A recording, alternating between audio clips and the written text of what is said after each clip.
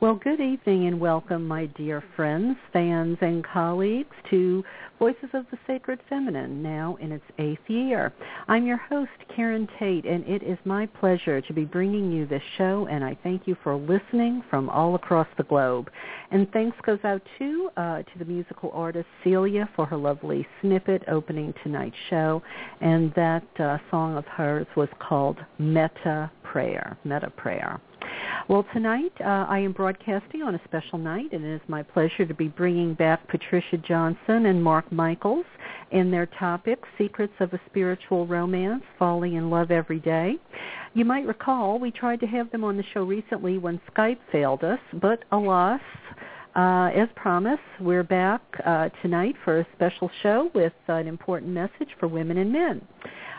Some people might think we're breaking some taboos tonight with our topic, but, I really think we have to start thinking about the gift of sexual pleasure and intimacy as sacred gifts from Goddess. We have to throw off the shackles of the shame we might carry from the religious beliefs we were often raised with, because remember, all acts of pleasure are her rituals. Imagine the women and men across the globe denied pleasure because of shame or female genital mutilation. Are you like me when you see women from the Middle East countries on television and the statistics come to mind that sometimes more than 70% or more of them have had their genitals butchered and cut so they would be marriageable? And let's not forget, women are complicit in this barbarity. So many acts approved or perpetuated by religion and culture are there to keep women in check, to control and devalue, rather than empower or have women experience the pleasure and gifts that their body might naturally provide. Again, we see what's normal, physical and spiritual pleasure derived from our bodies, turned on its head in the name of religion, patriarchy, and domination. I'm not afraid of this subject, and neither should you be. We've had Dr. David Hillman on the show, one of your favorite guests, discussing sex in the ancient world, and that got pretty wild as we talked about ancient dildos and practices where snakes might have been used to penetrate the vagina. Well, Patricia Johnson and Mark Michaels, two of America's top Tantra experts, authors of Partners in Passion, A Guide to Great Sex, Emotional Intimacy, and Long-Term Love, will chat with me tonight about all of this stuff. We're going to dispel what Tantra is and really isn't. We're going to get into what they used to call hysteria in the Victorian age. We started talking about that, but I don't think you could really hear the guests, so we're going to repeat that all again. And we'll ask about the G-spot, the best ways to achieve orgasm, and their practice of combining the best of East and West and their recommended approach to passion, offering listeners a new paradigm for what an enduring romance can be. Yes, we'll not shy away from breaking taboos, but this isn't about being sensational. It's about being open, honest, and part of this equation is also discussing reverence, infatuation versus love, and important qualities in love and romance, like listening and to build your adventure toward intimacy. But first, a few quick announcements. The Sacred Tour to Turkey is in place for next May, and the cost will be around $3,200 for 2 weeks, exploring the many places and sacred sites once called Anatolia, or Land of the Nourishing Mothers. I'll be co-leading the tour with one of the foremost American authorities on Artemis of Ephesus, archaeologist and religion scholar Dr. James Rietveld. We're taking only about 20 men and women on the journey, so the experience will be very personal as we go to different sacred sites of Goddess every day, often where tourists rarely tread. So we have very private time at the sacred sites to absorb the energy and essence. And there are many, too, let me tell you, dedicated to Cybele, Isis, Mary, Aphrodite, Artemis, Kubaba, just to name a few. And the Anatolia Museum is not to be missed. But neither is the sacred shopping. rituals at the sites, experiencing the whirling dervishes, and Turkish baths. This will be a journey of a lifetime.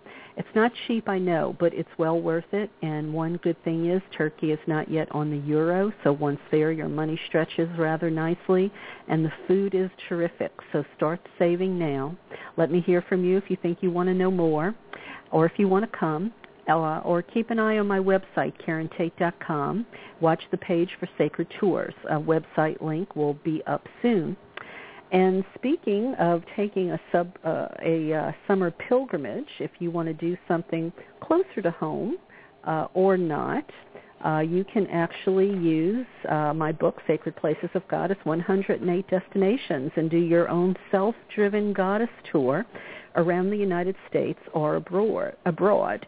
Not only can you travel to sacred sites of the Divine Feminine up and down the West Coast, but you can find other U.S. and international destinations as well. I know there's nothing like it between two covers. I've had prestigious endorsements, and it's sold in all the usual places.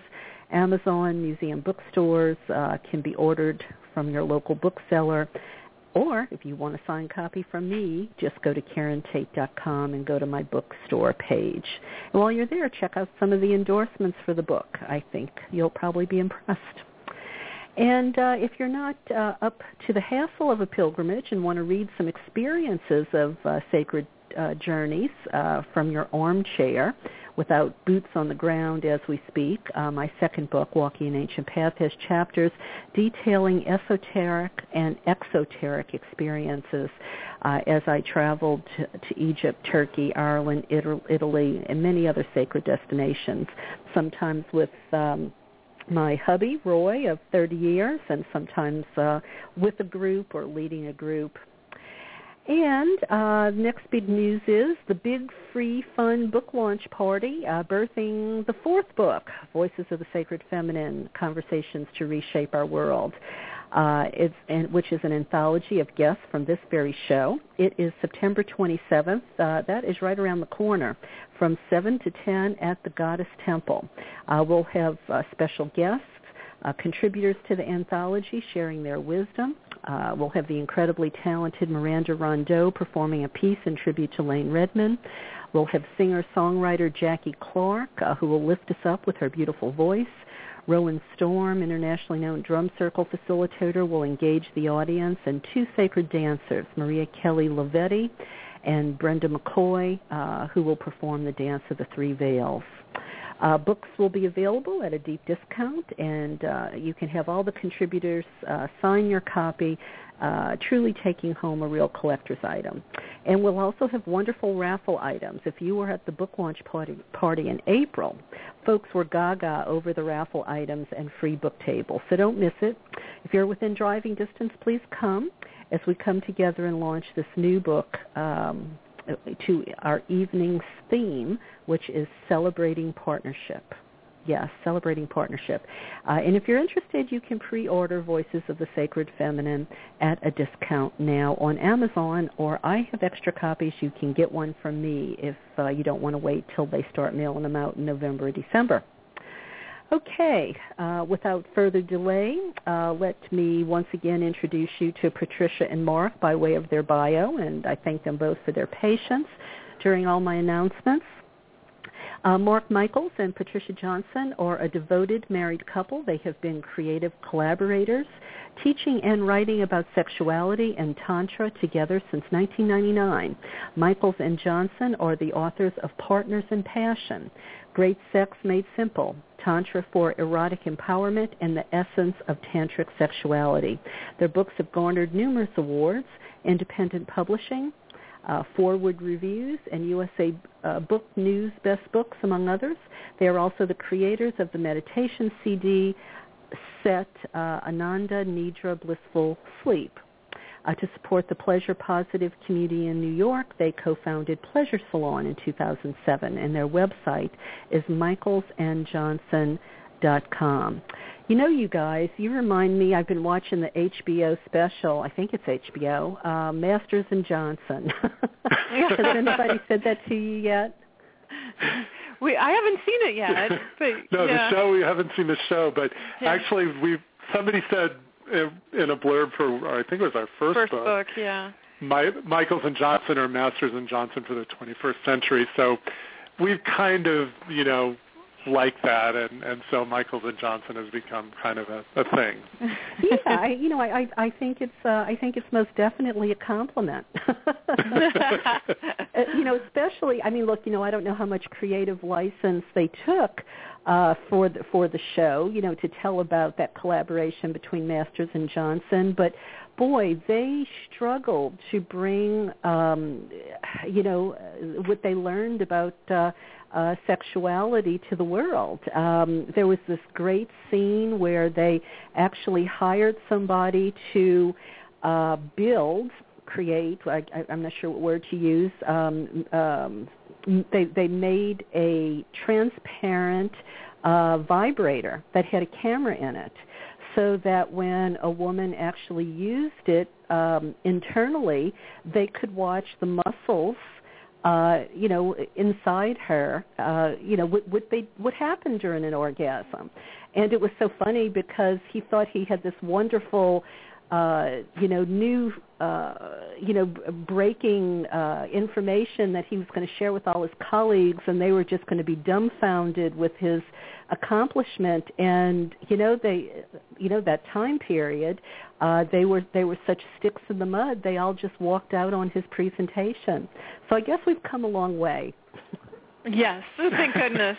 Thank goodness. But in some ways, we still have a long way to come, especially in the realm of female sexuality, for sure. I think so too. I really do. When we still have men telling women if they can have contraception, men telling women, if they can have abortions, men telling women that if they enjoy sex, that somehow that's not okay, but men can.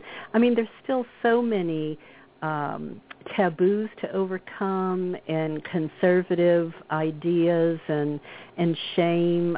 Do you get letters from your readers about anything like this? Yeah, we get comments during our lectures. We get emails, yes, and people are struggling with these kind of topics, definitely. Yeah, I can imagine. I imagine that there's still people out there that have sex for the first time on their wedding night, and it's just such a shame, because it feels like to me, sexuality is a gift, and we have been denied it, the pleasure of it for way too long. So many people carry so much baggage about it, and we're about breaking taboos and finding new normals here. So I'm glad you're both here on the show talking about it. So let's start with what do you think are some of the biggest misconceptions about what Tantra really is? Oh, there are so many, and the definition of Tantra is actually something that's contested in academic circles, and what qualifies as being Tantra and what doesn't is quite is disputed quite a bit. But I think the thing that we see a great deal of is the kind of the idea that Tantra is exclusively about sex, or that it's a healing modality, or that Tantra is a form of sex work. This is something that's happening quite a lot these days. You also find that sometimes the history of Tantra exaggerated to the point where it becomes older than what it's actually documented to be, or channeled teachings, which it's a very real tradition with real teachers and real written teaching scripts. So all right. So let me just ask this question again, and let me preface it by saying, please feel free during the course of our conversation, if I ask you something that really isn't under the umbrella of Tantra, that you correct me, because I think that will help me understand, exactly what it is, as well as my listeners. So is Tantra, sexuality, or is it that just part of it? It's really just part of it, and Tantra is a very diverse and complicated tradition that originated in India. Tibetan Buddhism is a form of tantric practice, and so there are plenty of people who do tantric practices who are, in fact, celibate. But there is, in the tantric tradition, a sexual ritual. And there's also a long history of goddess worship in the tantric tradition. It's one of the living goddess traditions that's still with us today. And so there is a sexual component to Tantra, but sex is really a very small component of the entire tradition. Okay, and here I had lined up all of these sex questions for you, and so we'll probably ask a few less of those. But I would imagine in doing the research for the book, you must have had to research sexuality as well, right? Oh yeah, please. Yeah, we've studied a lot about sexuality and have actually participated in some of the Rutgers studies mapping out the female brain and orgasm and how it lights, what centers of the brain are activated during orgasm. So we're very much, I guess, not far away from Masters and Johnson in that, I guess. True. I was just thinking that because that sounded so much like what I just saw them doing on TV last night. Yeah, we actually did the first partner, probably the first that we know of, partner-stimulated orgasm in an fMRI machine. Wow. Now, we were not both in the machine at the time. There's only room for one. I was standing outside.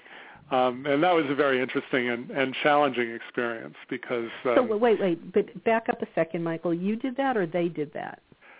They did. Our friend Nan Wise is just finished her doctorate dissertation on the topic, and we're subjects, and we helped her, So Patricia was in the machine, and I was standing outside and stimulating her with my hand.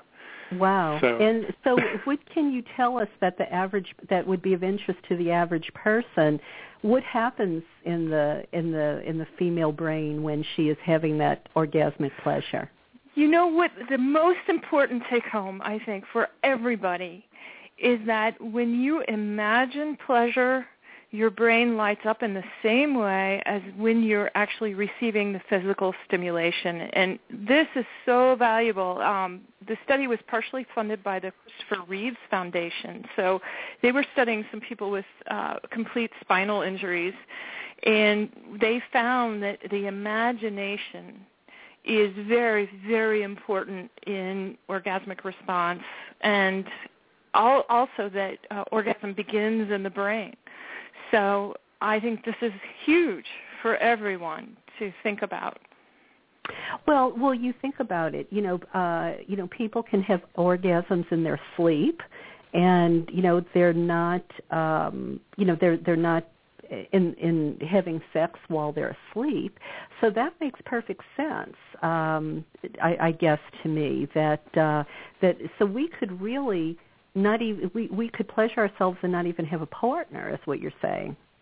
Yeah, and you can work with your thoughts to open up more pleasures, or just to keep that erotic current alive and and going. And this is, I can tie this back into Tantra in a very concrete way. In the Tantric tradition, a lot of the practices, whether they're sexual or non-sexual, really involve becoming facile with your awareness and exploring and working with your consciousness with intentionality. And what this research is showing about the human sexual response is that the more conscious you are and the more intentional you are with your own sexuality, the more expansive it can become. So let me ask you, and I hope I'm not throwing you a real curve here, but one of the things that we would all love to know, get a time machine and go back, is what we think really might have happened in like they called them the temples of sacred prostitution, the Aphrodite temples. And, we've often heard that, it was through union with a woman that you could reach the divine. Do you think that, either what they might have been doing in the temples or that idea that through sex you could know God, goddess, does any of that, you think, have any relationship to Tantra whatsoever? The temple prostitution aspect, as far as any of the research that we've done, it's kind of a parallel thing, and it still exists. It's of the same culture. Yeah, and it still exists in India. But as far as we can tell, within the tantric tradition itself, it's not really a component. What is true in the origins of Tantra is very much what you're talking about. The earliest rituals, which probably were in around the tradition probably sort of gelled in about the 4th or 5th century.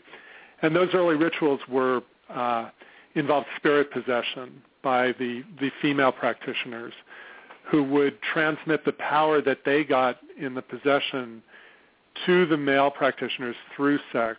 And so the women were the initiators of the men and the transmitters of the divine powers. So, it does have very much that kind of component to it in origin. And not to be, crass here or anything, but I find this really interesting, and it feels like this is kind of maybe, a taboo subject even today. But when I was researching some of the Shakti temples and some of the practices that they would do in the temples, especially I think in southern India, as I was researching sacred places of goddess, they talked about actually using some of the vaginal fluids that would be secreted during orgasm, collecting it and using it, I'm not sure for what. Did you run across any of that? Yeah, absolutely. Yeah, we describe the ritual in The Essence of Tantric Sexuality, which is our first and most esoteric book. But yeah, absolutely. In these early rituals, it was actually it wasn't just the vaginal fluid. It would be a combination of vaginal fluid and male ejaculate and often menstrual blood as well. And the participants would consume these combined fluids as a sacrament. So these are some of the most powerful fluids of the body, and they have what's called numinosity. They've got a quality that is very divine energy. Divine energy. I mean, this is why we can see a pool of red water or a red-colored anything and not feel it. But if we see blood, it's a visceral reaction. So that's a great example. It's innate knowledge of the power of these fluids. And in fact, I mean, to be kind of crude and contemporary about it, but one of the reasons that, the cum shot is such a big deal in porn, it's not just proving that the guy has actually had an orgasm. It is this deep human idea that these fluids have power in them. And however, crudely it may be expressed and shown in contemporary films, there's still that kernel of that sense of spiritual power. Right. Okay, and forgive me, maybe I'm getting too graphic here, but I mean, is this a ritual one-on-one where or is this a group ritual that maybe then that fluid is shared among is shared among those gathered? I guess I'm just trying to get the context for how it's collected and then disseminated. Nice choice of words there. I in modern day, I wouldn't advise sharing fluids. But good point. Thank you. Yeah. Yeah. I mean, what we encourage people to do if they're interested in doing this kind of ritual activity, we do need to be concerned about safer sex. So using symbolic substances to substitute for the actual fluids is one way to work with that in a ritualized setting. The rituals were typically done in a group format. What we've learned is really that the couples participating with one another would share their fluids. Not the group. Not the group as a whole. Not to my knowledge. Yeah. Okay. All right. And so, let's just finish this stuff off, and then we'll get into the more spiritual side of it. Is there really such a thing as the G-spot to help achieve orgasm? Now, I know you've already established that you can do it, just using your imagination, but, we hear so much about it. Is it real?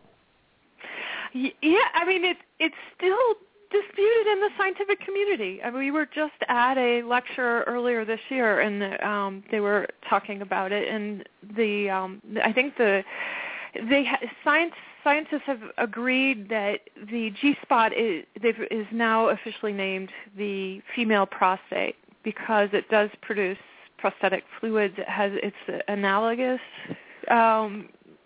organ to the prostate, but the where the fluid comes from is very, very it's still hotly contested. Yeah.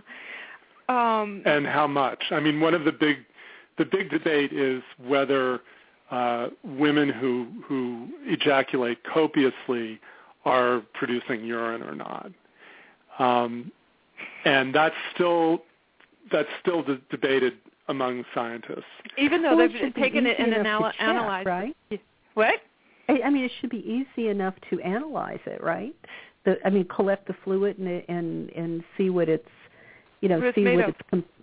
composed of. And the scientist we heard lecture, she said it's watered down urine, and didn't have any explanation as to how that watered down process happens and where it was stored and all of that. Or why people who do have this type of response can then, immediately afterwards go to the bathroom and urinate. So it's a very, but it's still an issue. But even with the stuff that they're saying is watered down urine, they are finding some quantity of prostatic fluid in it and a lot less urea than you would typically find in urine, hence the watered down thing. Yeah. But I think if any of your listeners are having trouble finding this area, it's not a spot, so it's an area. It may be because they're not sufficiently aroused before they start exploring that area. And if that's the case, then you're pressing up against your pubic bone, and that is not a comfortable feeling. So you need to be aroused before you start exploring. So without having the benefit of a diagram, can you tell us where it is? It's basically if you're stimulating someone else or stimulating yourself, you want to build up, as Patricia was saying, a pretty high level of arousal. And then you would insert a finger or two, depending on the individual, and it's kind of at the front wall of the vagina, like behind the clitoris. So you would press toward like you're pressing toward your own belly button, and sometimes it's easier to find while squatting rather than laying down. If you're stimulating yourself, it's just a little more ergonomic that way. Okay. And so what you do is you kind of do. I'm sorry. No, you go ahead. So you want to use a lot of lube, and when you put a finger or fingers inside, feel around for an area of slightly rougher raised tissue. As Patricia said before, it's not a spot; it's more like a region. And when you find that, you stimulate it using a come hither gesture with your finger. And it's going to vary a great deal from person to person, and also depending on where in a woman's cycle she is, how much pressure, how sensitive that area will be. So it's really important to have good communication and feedback if you're working with somebody else, and to be, to explore, if you're self-pleasuring, to explore different types of stimulation and pressure. Right. Well, you're making me think of the book 50 Shades of Grey. I actually read through the trilogy, and they don't call it stimulating the G-spot, but what you just described, they actually do in one of their encounters. So. Anyway, if anyone's reading 50 Shades of Grey, they can get it there as well. Well, and honestly, what you're describing, you have to be really comfortable with your partner, which brings the intimacy thing back to this. To have the kind of experiences I'm imagining you're talking about, this isn't. This isn't one night stands. This is, you have to get used to one another and be comfortable. Talking about maybe the thing that's the hardest in the world for people to talk about, right? Yeah, I guess one of the things we advise people to do is to speak about sexuality not while you're having sex, but in other contexts, and speak about it often and in a light-hearted manner, so it's not serious and intense and so heavy. Yeah, so much pressure. Well, and we started talking about the idea of back in the Victorian age of, women, who were diagnosed with hysteria, and I guess I'm trying to connect the dots with the intimacy idea, and even having watched. Masters and Johnson last night, and this is happening in the 50s and 60s, and the husband and wife are still in separate beds, and they don't seem like they even perform oral sex on one another. And I'm thinking back to these poor women in the Victorian age. I mean, they literally had to go to the doctor to achieve an orgasm. Not that that's what they were going there for, though, I wouldn't imagine, unless it was kind of a nod, wink thing after, they figured out what was going on. I mean, can you kind of give some context for that? Sort of the where we were and how far we've come, maybe, because it seems like even, we've maybe come a long way, or at least some people have. Well, with the Victorian era, I think the doctors certainly knew very well what they were doing. They may have called it something else. They called it the hysterical paroxysm. But they knew that that this was sexual stimulation of some sort. They had to have known that. But what happened in the Victorian era that's actually very interesting and relevant to the conversation more broadly is that prior to the modern period, and especially the Victorian era, women were thought of as being basically sexually insatiable, and the whole kind of temptress model. And men were thought of as being naturally chaste, and only, generally speaking in Europe, only, losing that natural chastity because women led them astray. So the Victorian era comes along, and that all changes, and all of a sudden, women are naturally just non-sexual beings. Their domestic duties are the most important thing, and all of a sudden, they're having hysteria because they're not really getting any. They've been so desexualized. If you think about it, too, it's working with some very important hormones of the body. When you go through arousal, you release dopamine and norepinephrine. And this is very important for your sense of well-being and your connection by vitality. And then with the orgasm comes a release of prolactin and oxytocin.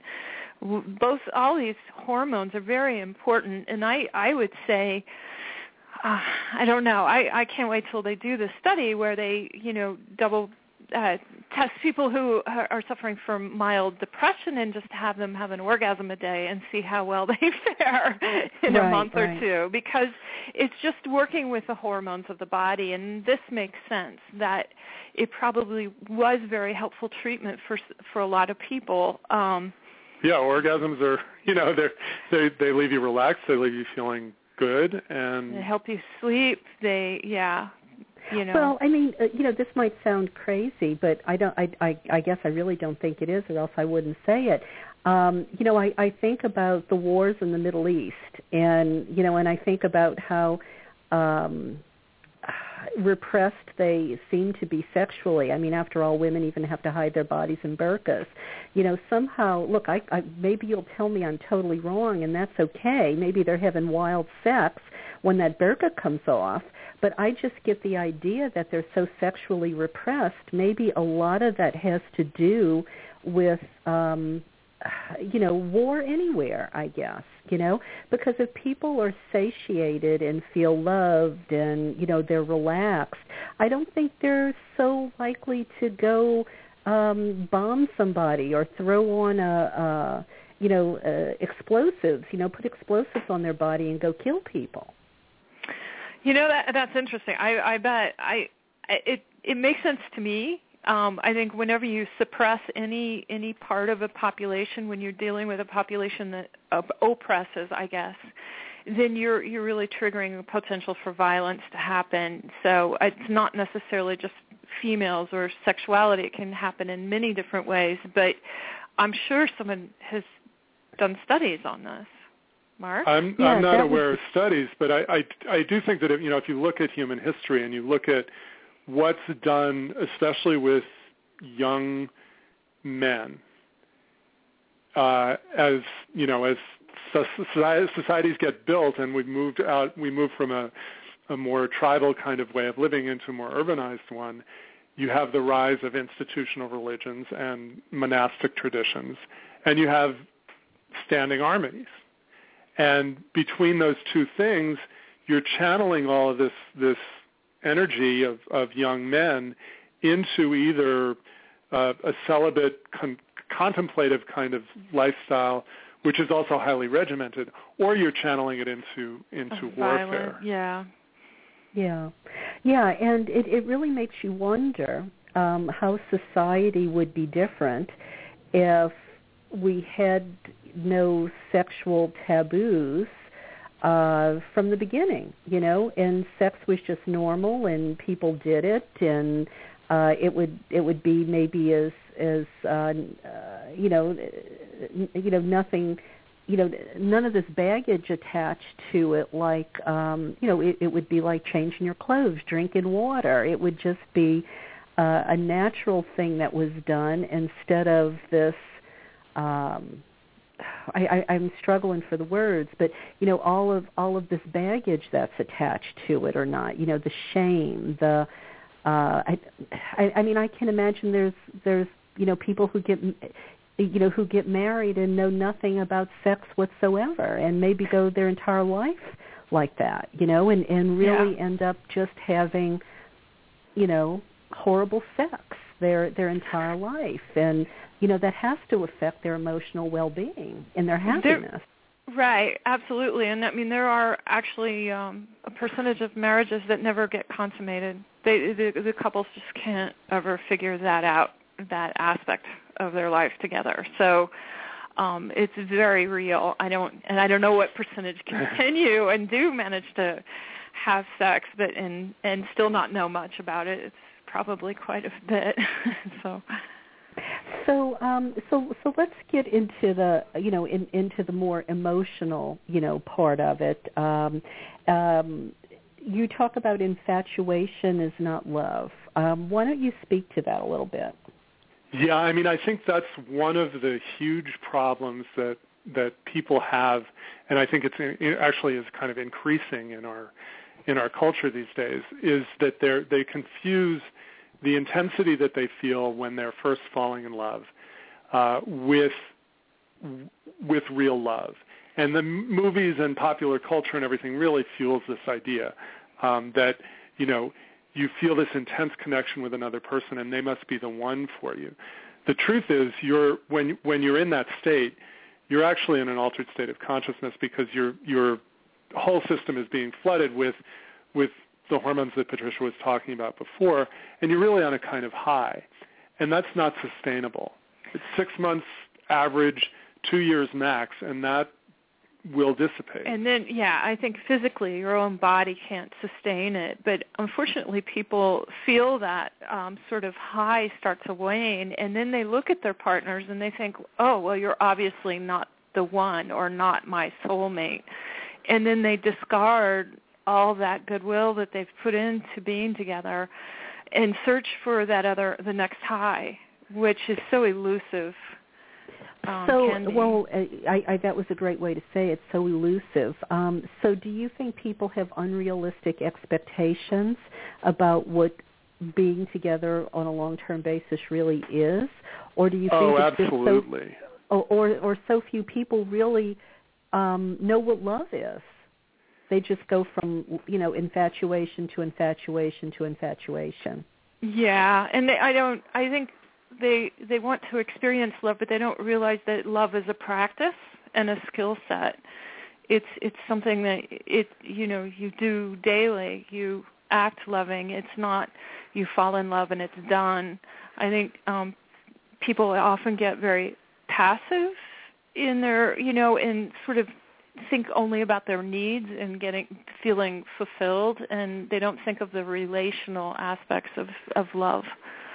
And again, this is, it's so deep in our culture because we have just all of these movies and books and romantic comedies on television and on and on and on that tell people, and fairy tales as well, that tell people, first of all, that there's a soulmate, there's one person out there who's the one for you. And then when you meet that person, you should, everything will just kind of, you might hit an obstacle or two, and have a fight and not talk for a couple of days. But basically, things are going to take care of themselves, and you will live happily ever after. And that's just, it's nonsense. Right. And the what it does is it keeps people longing for this type of relationship that doesn't really exist, that can't exist. And so then they look at what they actually have, and they're disappointed in it. Well, and I think too, what I'm hearing you say is, something I've thought myself for a really long time is, some of the most important facets of our life we really don't know very much about. We don't know very much about sex. We don't know very much about really what it means to be in love or to be intimate. It's crazy, isn't it? And I guess, I always go back to blaming it on religion, and maybe I shouldn't blame everything on religion, but it feels like to me that is a real culprit, that prevents people from, really achieving the fullest potential of their life. I would say religion is part of it, but I think there are other elements as well that are more modern and more culturally determined, and they have to do with capitalism really, and the rise of industrial modernity. 300 years ago, marriages were not seen as being something that you did for love. Marriages were seen as being primarily a business arrangement. If you were rich, a marriage was all about joining properties together. And if you were not rich, marriage typically would be about finding someone who is a suitable person for you to be with, who would share in the responsibilities of living together. And that actually could create more intimacy than chasing after love all the time. Similarly, with masturbation, there's a great book called The Solitary Vice by Thomas Laqueur, who's a historian of sex. And his thesis, and I think he makes a really strong case for this, is that the taboo against masturbation was not that big a deal in the medieval church. Masturbation became a major taboo in the 17th and 18th centuries, and even more so in the 19th. And the reason it was such a taboo at that time was because there was an idea that it was a waste of energy. It would take people away from being productive members of society. So we have all kinds of stuff that we've internalized, and religion is a piece of it, but there's way, way more than just religion involved. Okay. And so, and maybe this is too obvious, but maybe it's not. How do you define intimacy? How does somebody know when they have it? Oh, I love the question, actually, and I think it's really a good one to think about. I don't think that intimacy happens initially through verbalizing, by talking. I think if you're not feeling connected, that intimacy will not happen. If you can't talk your way into feeling love or feeling intimate, I think a majority of intimacy happens in silence and through nonverbal communication. And I would say intimacy is like walking a tightrope. It's really a balancing act. It's balancing that sense of connectedness with the person you're with, and also maintaining your own inner integrity and your own awareness that you are separate as well as connected. Would you say that, say, people who are married a long time, maybe they're married 30, 40 years, and you see these couples who, maybe they still can have sex, but they still just have this spark about them that, I guess where I'm going with this is, it feels like to me, my guess would be they must have really good intimacy, because sometimes men reach a point where sex, well, yeah, they have Viagra now, but sex is a little bit harder as you get older, all your physical limitations, and granted there's all sorts of different ways to have sex, but do you think maybe intimacy comes to people who have been married a long time, or does that not really matter? I don't know if, I think time and, having the time to build trust and goodwill also contributes. But you can see, just being together for 40 years, you can, see couples that aren't intimate at all and unaware of one another, right? I think go the opposite, yeah. Yeah. Well, and there are people who seem to be held together more by spite than anything else, too. But, I think that to add to your question, or to add another answer to your question about intimacy, it's like love. It's a practice. It's not a state. And it's something that if you're in a relationship with someone, you make a priority. And you do things to establish, to maintain, to restore your connection with one another. And you do that on an ongoing basis. It takes we don't like work on the relationship as a suggestion. We much prefer tend to it or nurture it, and that's how intimacy is built. Yeah, because the word work is not the best choice of words. So falling in love, you say, is an experience you can consciously recreate on a daily basis. I think that's what you're talking about, this nurturing. Do you have some examples, for listeners of things that they can do to nurture that feeling? We're actually doing one right now. And that is so simple.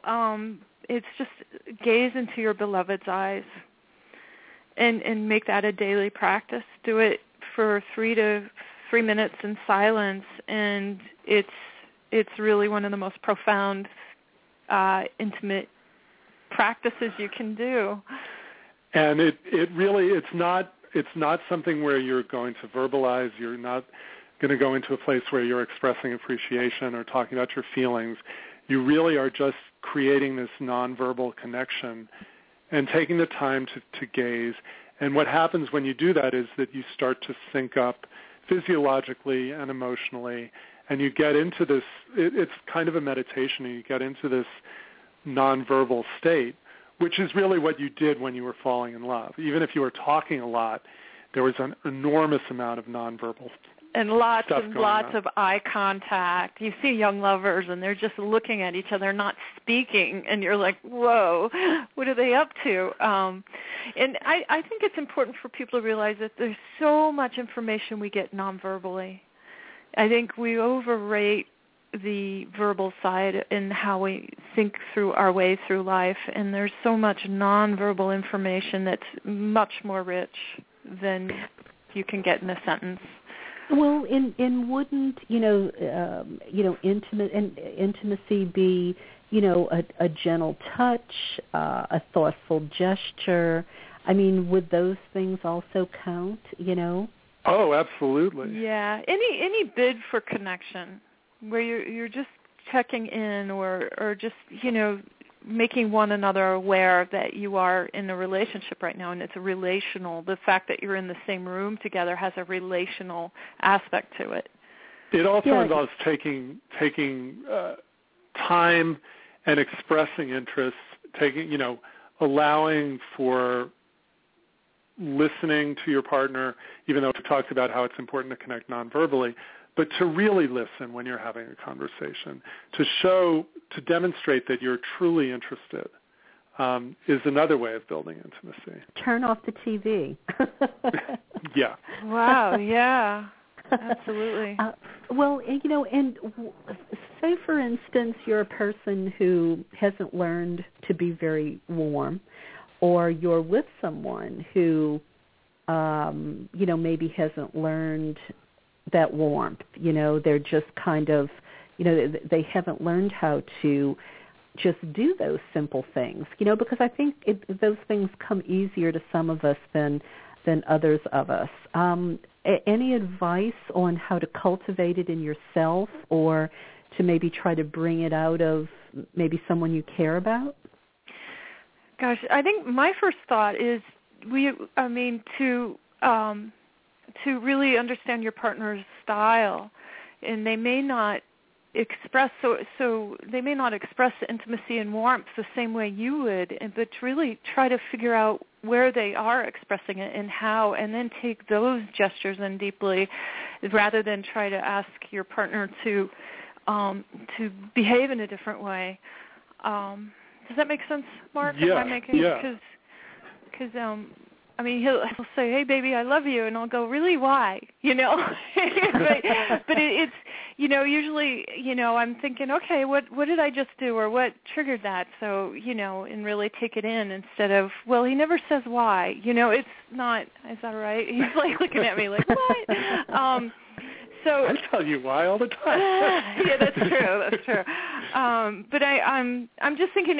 I think often couples run into trouble when they want various styles, connection styles to be the same. They want their partner to behave exactly how they like to connect, and also how they resolve conflict. And they want their partner to be exactly like them. And we all have different ways we negotiate these things. Kind of the stereotype example of this, and it's very gendered, and we really don't like the kind of men are this way and women are that way model. But in broad terms, men often feel that they're being intimate if they're just in a room with their partner, and they may not be talking. And women may want to have more verbal communication, and it's a good idea to try and meet in the middle and realize that if one of you is a talker and the other is just a sort of companionable type, to find a balance between those two things and respect both styles. And that's true whether it's a male-female thing or just an individual behavioral pattern. Yeah. Yeah, or what you hear all the time about, how, the guy will just kind of then roll over and go to sleep, where, the woman wants to, maybe spoon or cuddle or something like that. So maybe there's a compromise point there, because he might not realize, she doesn't want to, what you're saying is don't try to change the other person, but you have to be aware of maybe, simple little things you can maybe do to take that extra step to, please your partner sometimes. Oh, yeah. Yeah. Those are really... So, I think it's just to reiterate, it's a two-sided or multifaceted kind of process. Yes, people should strive to meet each other halfway or something, somewhere in the middle anyhow. But also, it's really important to appreciate what your partner is doing and to recognize that they may not be intimate in this, or they may not want the same form or expression of intimacy as you, but to appreciate that they, if they say they feel intimate, that they really probably mean it. Too often we've heard couples just really trash each other and not recognize and appreciate the efforts that one or the other person is making to come closer. Right. Well, the other thing that you believe is important, and I do too, you talk about reverence, being another facet of all of this. You want to speak to that a little bit? Yeah, I think reverence is the core of our relationship, and we see our relationship as a spiritual practice. And we express reverence in many different ways. One classic way I like to talk about is really looking at one another, recognizing each other as a divine being. And one of my favorite times to do that is when Mark is being a total butt. He's upset with me, or he's doing something I don't, and I'm like, you know what? This is the time. Really look deep into his eyes. Really listen. Really, be present. Really just try to climb in and understand his experience of the world. And these are rich times. They're really... takes a lot of self-discipline, but... and I'm going to tie this back into Tantra because this is one of the ways that we feel that this ancient and foreign tradition can be adapted to modern circumstances. In those ancient rituals that we were talking about, the partners would honor one another as embodiments of divine beings, and sometimes actually the leader of the ritual would put people together who were not couples and would have the partners would be chosen at random. And the reason for that is actually that in some ways it's easier to worship someone you don't know than someone you spend your entire life with. Mm-hmm. So because they didn't leave their laundry on the floor that morning or forget to get... I get it, yeah.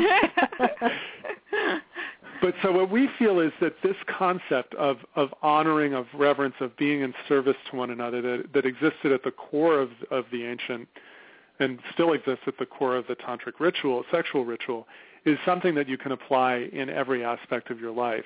And how much richer is it to really bring that sense of worship into as many of your most mundane interactions as you possibly can. Yeah. It just adds another layer of richness to life. I think, and tell me if you disagree.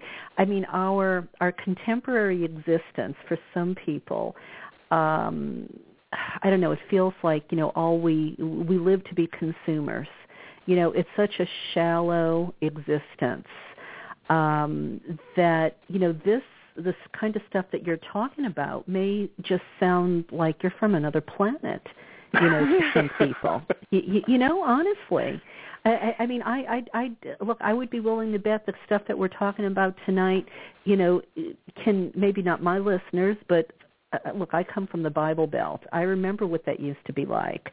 You didn't talk about this kind of stuff.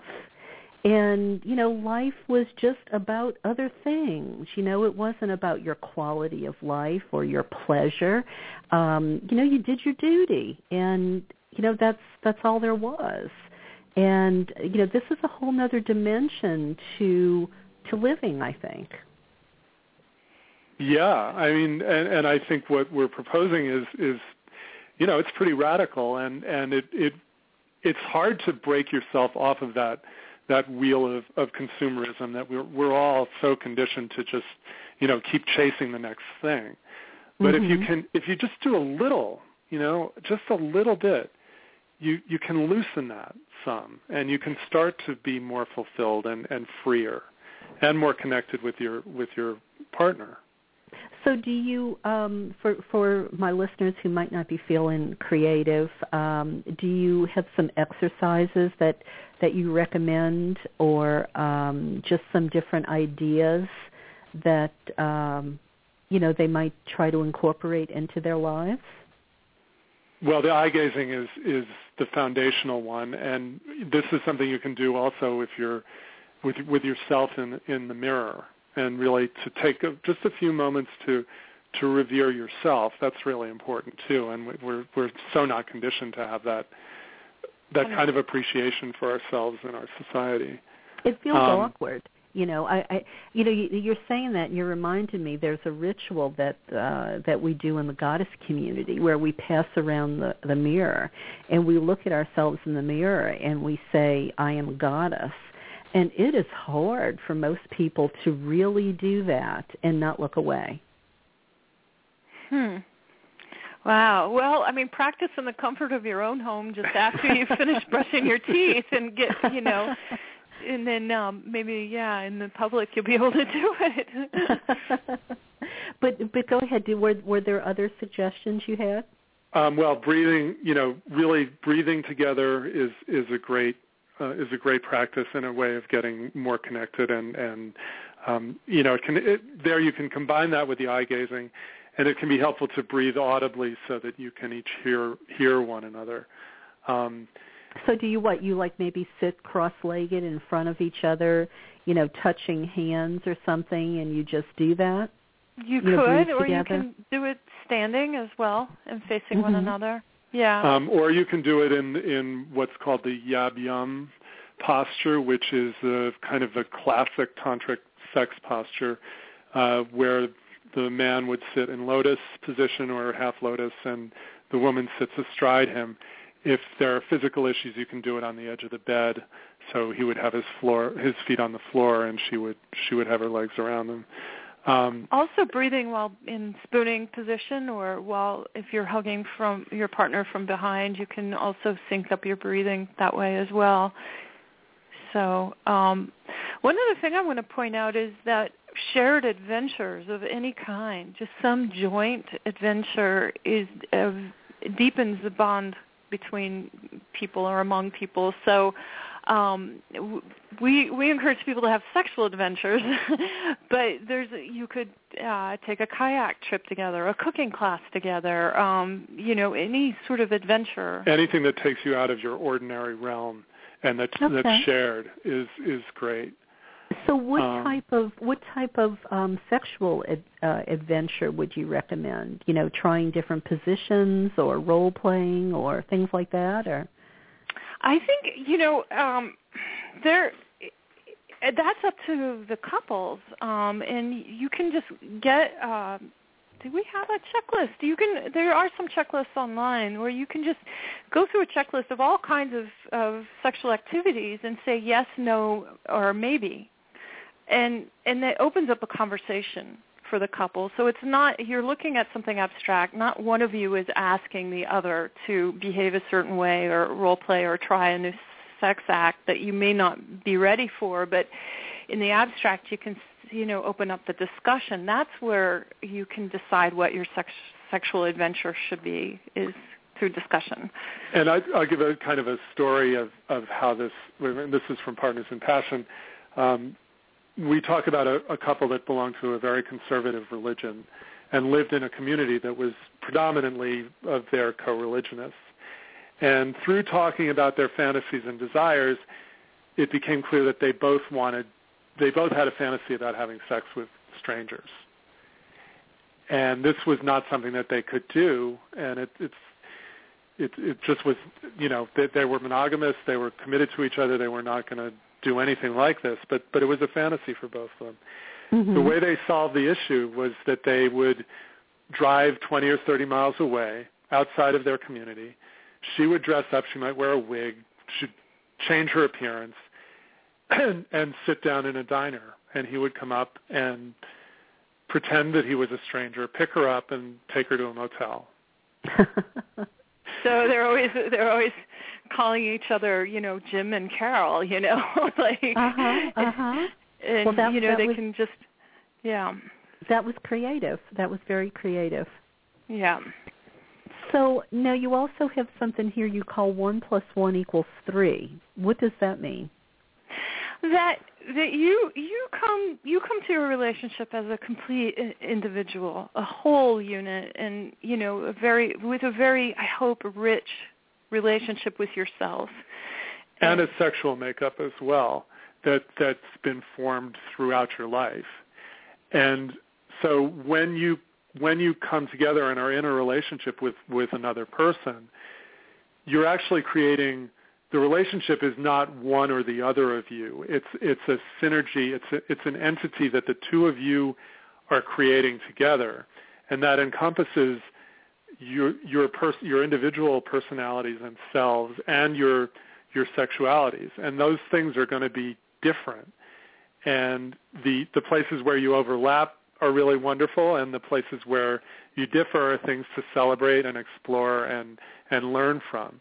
But it's important to think of the relationship as this entity that you're creating together and that you're investing energy in. Right. So I think of our relationship as something very, very real, almost living and breathing. So whenever that living, breathing entity is experiencing distress, we both collaborate, come together, and nurture that. So it's not a, it loses the commerce of relating that can happen with people. So I did this for you. Why don't you do this for me? So it's just sort of a bargaining back and forth. When you see your relationship as an entity that you're co-creating, there's this potential for it to become exponential and surprises. I don't know. I want to say something wonderful right now. It's not going to come to me. So. Well, no, but that makes sense because because the two individuals are in a sense separate and apart. But when the two when two people come together, they create something else. It's the joining of the two creates the third thing. Right. Yeah. Right. Yeah. Well, and actually, that really sort of makes me want to backtrack just a tad because, Patricia, you said something that's sort of been on the walls of temples, for forever, to know yourself. I think we think about, we hear that, but it's sort of an abstract idea. What would you say to somebody to really get them to understand what that means to know yourself, to know thyself? I think the best thing that's helped me personally is a concept of it's like witness consciousness. So in our tradition, we call a tantric practitioner experiment and experimenter. And Mark and I also like to add laboratory, so that virtually every aspect of life you not only experience, but you observe yourself experience at the same time, observe your experience. And this is really, bringing that kind of awareness to life really is such a learning tool about, a great way to gain self-knowledge. So if you just Patricia, have in the back of your mind... I'm sorry, go ahead, Michael. So if you just have in the back of your mind that anything that you're doing, anything at all, is an opportunity to learn something, that to me anyway is the path to self-knowledge, because that allows you to approach all of your experiences with curiosity, with a willingness to see how this little piece of whatever it is that you're doing fits into the bigger fabric of your existence. So that's where it starts. But you see, you two are two aware folks, okay? You've been working on this. This is second nature to you. Don't you find that out there in the world there are a lot of people who don't really know who they are yet. They are who other people want them to be. They're meeting other people's expectations, and they really maybe haven't even figured out they don't know who they are. I mean, how often do you hear women say when the husband passes away or divorces them and the kids are no longer there, they don't even know who they are because they were somebody's mother or somebody's wife? Is that different from what you're talking about, or is it really the same thing?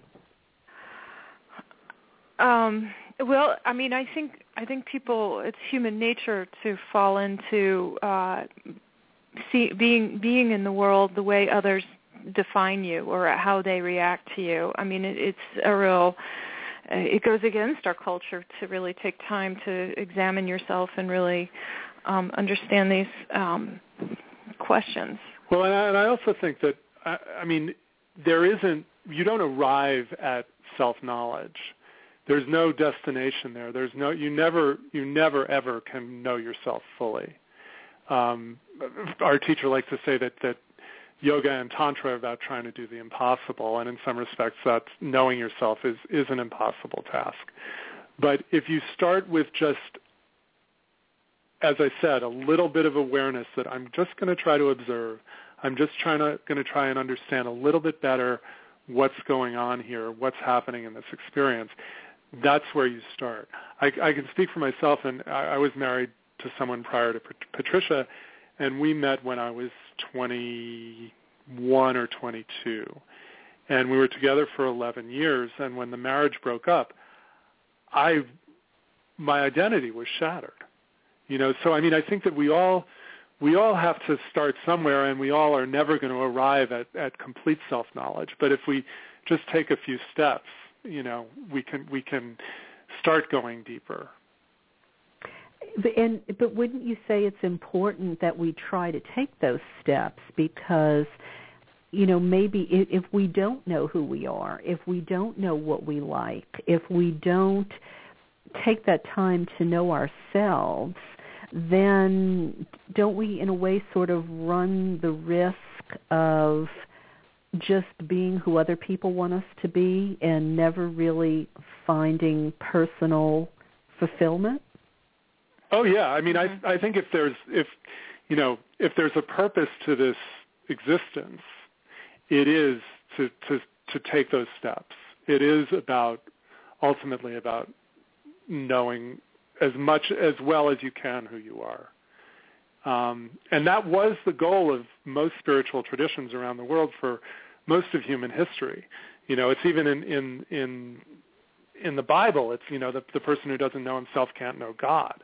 So it's there, but it's been pretty much devalued in modern society. And in that sense, we're very conservative. We want people to kind of go back to a more reflective and self-aware kind of way of being. Right. Well, I know we've covered a lot. Is there anything I haven't thought to ask you about you think is, might be important to share before we say goodnight? No, I just love to give. There was one item. Oh, Mark. Mark. One of the things that we also do to kind of reinforce the sense of reverence is that we have certain rituals that we engage in around our sexual interactions, when we usually conclude with a bow to each other and a namaste. Now, that may feel artificial to some people, but we really think that doing something to create a sense of sacredness or specialness, or however you care to define it, around your erotic interactions is very, very valuable for anyone who's in a relationship. It's just a reminder to your subconscious that this is important and it's something to value. Okay. Patricia, any last words from you? Not really, but I'd love to give our URL out again. Sure, please go right ahead. And if there's anything else you want to say, give the titles of your books again, how people can find you, if you're doing any classes. Okay, so our website is www.michaelsandjohnson.com. Our first book is The Essence of Tantric Sexuality. The second is Tantra for Erotic Empowerment. Our third was Great Sex Made Simple, which is a Tantra, it's our kind of beginner's Tantra book. It's in tip format, very accessible and easy for anyone. And our current title is Partners in Passion. And we don't have upcoming classes because we're finishing our fifth book right now. Y'all are busy. Yeah. Okay, and are you on Facebook or anything like that as well? Yeah, Facebook Tantra PM, and Twitter is Tantra PM. Yeah. Okay, and the website michaelsandjohnson.com. I think you mentioned that. Well, I'm glad I had you back. Thank you for all the valuable information you shared with listeners tonight, and keep in touch. Yeah, thanks so much for having us on, and for our apologies for the technical problems, which were beyond our control. But oh, I know, it's really distressing. So. That's okay. It all worked out. I know it wasn't your fault. You tried really hard to make it all happen, and sometimes those things just happen. Yep. So, all right. Well, nice to meet you guys, and best of luck on your projects. And I'm glad you're out there raising this awareness in the world, so people can, more people can enjoy their lives more fully. Thanks you so much. Have a great night. You too. Bye-bye. Bye-bye. Bye.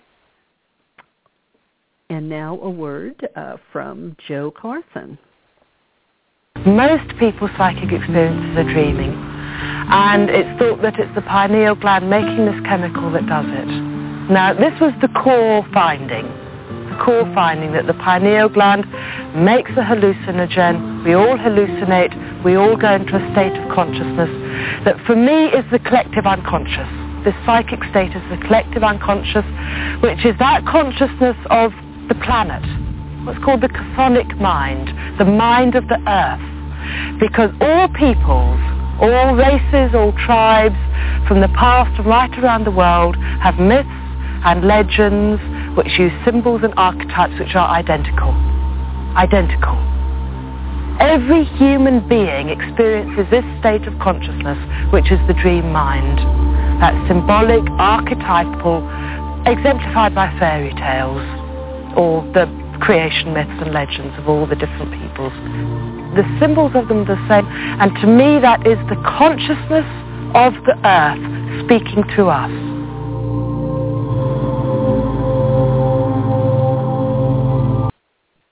Well, that was a little snippet from the DVD Dancing with Gaia by Joe Carson. Dancing with Gaia explores the connection between earth energy, sacred sexuality, and the goddesses Gaia. It features 15 visionaries who give us tools to feel the life of the planet within ourselves. The DVD comes with a 45-page mini book and costs just $20. You can get your own copy at dancingwithgaia.com. Well, I want to give a shout-out to a couple people. The first is Dawn in Kuwait. I want to say thank you, Dawn. I woke up yesterday morning, and Dawn had obviously heard my my PBS-like plea, inviting listeners to support the show, and she sent in a very generous donation, and I want to thank you, Dawn. Thank you very much, and stay safe there in Kuwait, and your package is in the mail. Also, I want to mention that if you're in Southern California and you're near Westlake Village, you'll know where that is if you are. October 4th, I am going to be giving a presentation called Founding Mothers, Unearthing Our Rich Female Legacy, Washington, D.C. and Beyond. Celeste Yarnell, activist, actress, movie producer, along with singer-songwriter Jackie Clark and drum facilitator Rowan Storm, we will all be sharing the stage. And I am going to talk to you about discovering the untapped feminine, deity, role model, and ideal, often overlooked or hidden in plain sight. We're going to talk about the sacred feminine in public buildings, national monuments, Washington, D.C., New York, museums, temples, and industrial parks. We'll talk about what the Founding Fathers thought of the sacred feminine and the female archetype, and we'll discover what values and ideals the feminine consciousness offers society for a more sustainable, just, balanced, and equitable future. So that is October 4th, save the date, in Westlake Village, and that will be at the Center for Spiritual Living. Yes, the Center for Spiritual Living. And, I was just saying, a lot of work goes into doing this show every week, year in and year out. And you can show your appreciation like Dawn did and support the show by sending in a donation or keep Voices of the Sacred Feminine on the air by buying one of my books or like Dr. Myluna. Dr. Myluna just put it in order for a sistrum, which is a sacred instrument of the goddesses Isis, Bast, and Hathor. We actually make those. And, Herodotus said it was the goddess shaking her sistrum that kept the energies of the cosmos flowing. And I invite you to tune in next week as I interview Dr. Myluna Fausch on the topic of the feminine voice, what it is and what it isn't. So as I close tonight's show, I want to leave you with one of my favorite quotes from Monique Wittig, and she says, "There was a time when you were not a slave. Remember that. You walked alone, full of laughter. You bathed bare-bellied. You say you've lost all recollection of it. Remember. You say there were no words to describe this time. You say it does not exist. But remember. Make an effort to remember. Or failing that, invent." Well, thank you, dear listeners, for tuning in yet again. And for tuning in on this special Monday night. I will be back with you next Wednesday, same place, same time. And as I said, I'll be with Dr. Myluna Fausch on the topic of the feminine voice, what it is and what it isn't. So have a wonderful weekend. I hope you're enjoying the summer. Be safe, have fun, and I love to hear from you. So please keep those emails coming. And may Goddess embrace you in her golden wings. Good night. May your being